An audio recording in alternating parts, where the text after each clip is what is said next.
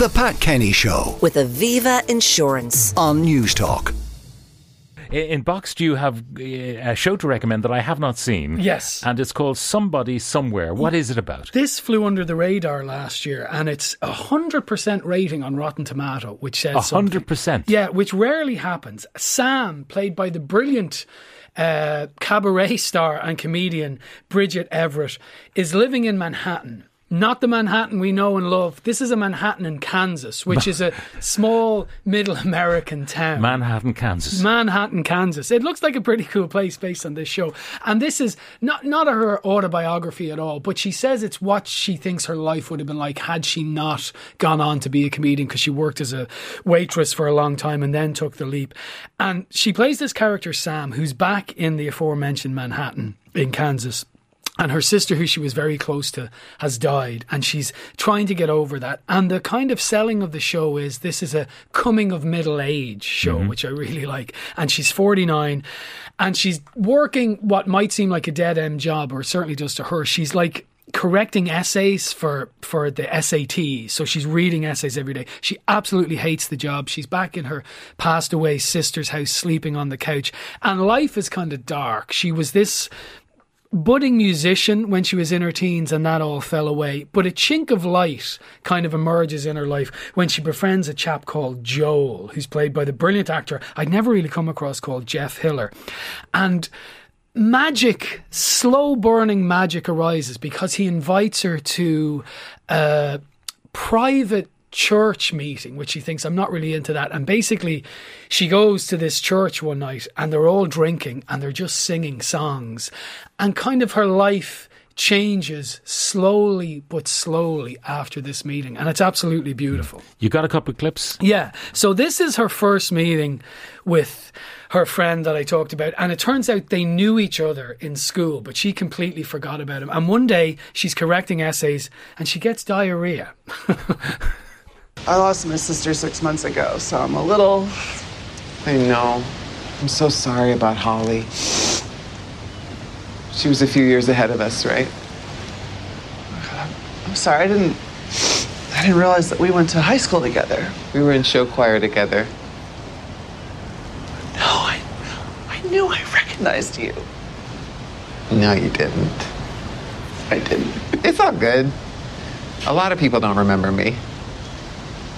Hey, if you want to take off for the rest of the day, I'll tell Irma you got diarrhea or something. Yeah? And it made me cry. The show choir. Yeah.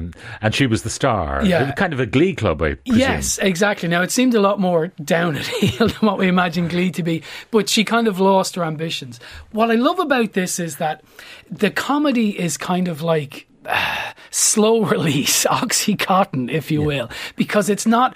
one or two people watched it that I recommended it to and said, I'm not so sure about that. There wasn't the belly laughs you led me to believe, but the belly laughs kind of come slowly. It's a beautiful drama. There was some criticism at the time, well, small criticism, that it was on Sky Comedy when it was first shown here last year, because some people are saying this is not a comedy. I would say it's that great thing, a dramedy. It's very dramatic, but it does have a lot of laughs in it once you allow it to kind of wash over you a bit, you know? But the whole idea is that music kind of reawakens her and brings her joy. Absolutely. And music and friendship, though, and it's her friend, this guy she's met, Joel, brings her into this music society and this after dark club, and she slowly starts to sing with him. Now, a lot of other stuff happens. It's over 7 episodes. They're all about 30 minutes, but they pack a lot in because it doesn't just have her singing and then becoming friends. She's a lot of problems in her own family life. Her sister has passed away. Her parents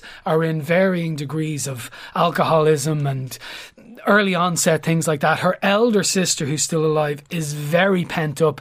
Her relationship, Sam, the main character's relationship with her niece, is beautifully observed, and that may be a way for her to find some kind of healing as well. But music is certainly one of the stars. And what's also one of the stars is Middle America. One of the reasons she wanted to do this show, she said, was, you know, if traditionally, if a show isn't in California or New York, it's hick America, you know? And even Schitt's Creek, which I loved, did a lot of that. That Middletown America is just, you know, Yeah, but is it Middle place. America or MAGA America?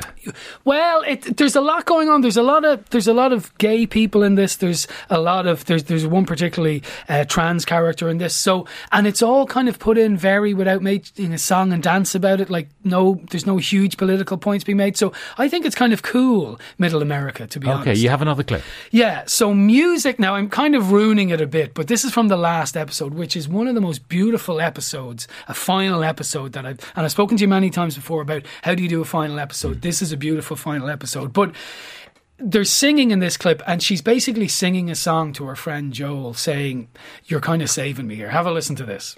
Well, you look good. The light's on you.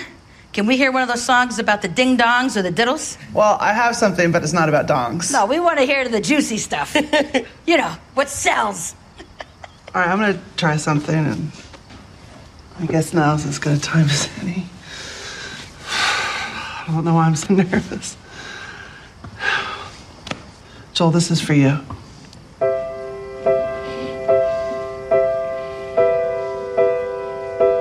But there's no dongs. You brought me home.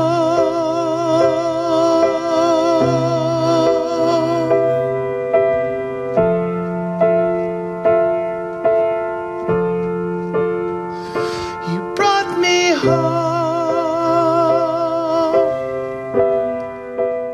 You brought me hope. Yeah, it brought me home, I think it is. Yeah. Oh. Is it? Sorry. Home. I didn't pay that much attention. Maybe a bit of both. The same thing, exactly, yeah.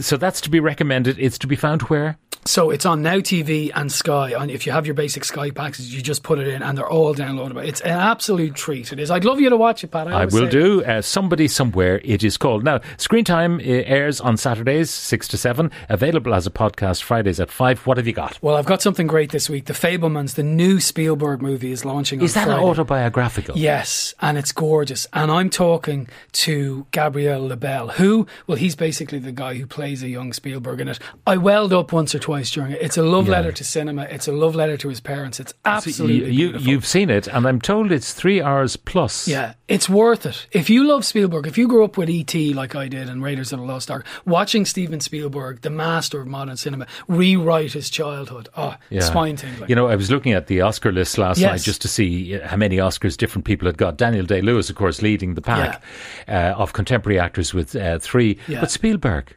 Jaws, no. Close I know. No. I know. E.T., no. No, I know. It's a travesty. Extraordinary travesty. So I feel that he's probably, unfortunately, well, maybe, I don't know if I should put the Irish flag. He may beat Martin McDonagh because the Oscars want to give him another one. Yeah, Martin might end up with the screenplay, though, Oscar, which is anyway, true, rather which than is the true. director. Yeah, anyway, good point. John, thank you very much. Thank As you. I say, Boxed is recommending Somebody Somewhere, and Screen Time is on air Saturday 6 to 7, and a podcast from 5 o'clock on Friday. The Pat Kenny Show. With Aviva Insurance. Weekdays at 9 a.m. on News Talk.